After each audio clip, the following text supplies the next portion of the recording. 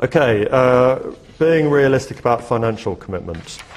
Well, goes for, it's kind of obvious that we all have to work within budgets and to budgets, but I think we do have to be more sophisticated about how we measure cost and value.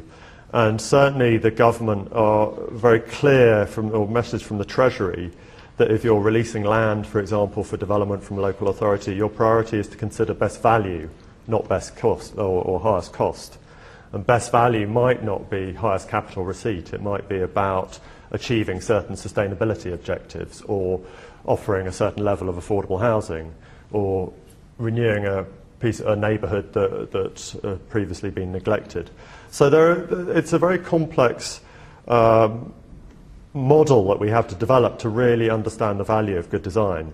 But there is a wealth of research, often published, usually published by CABE, about the value of good design, about how parks can improve health and well-being, and access to leisure facilities can improve the health of the population, about how parks add value both in terms of economic value but biodiversity and all that kind of stuff, about how proximity to local amenities can cut CO2 emissions. You know, we've got to think much more holistically when we're thinking about financial commitments and how we can generate value out of a project.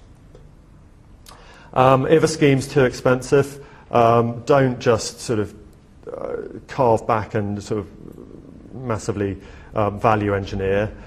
Think about how perhaps reappraising the scheme you might be able to increase density as a way of compensating for the kind of expense, or it shouldn't necessarily just be about carving back the specification, because that might have implications too. If you suddenly sort of cut back on the specification of the window system or the external wall finish, you might be compromising your air tightness, for example, and suddenly your Code for Sustainable Homes level goes out the window. So we need to kind of, again, have proper value engineering workshops with all the decision makers, all the people who have been involved in the design of the project. And often our fragmented procurement process means that a contractor with their designer might be making these decisions when the client, the house builder, housing association, has actually designed it with another architect.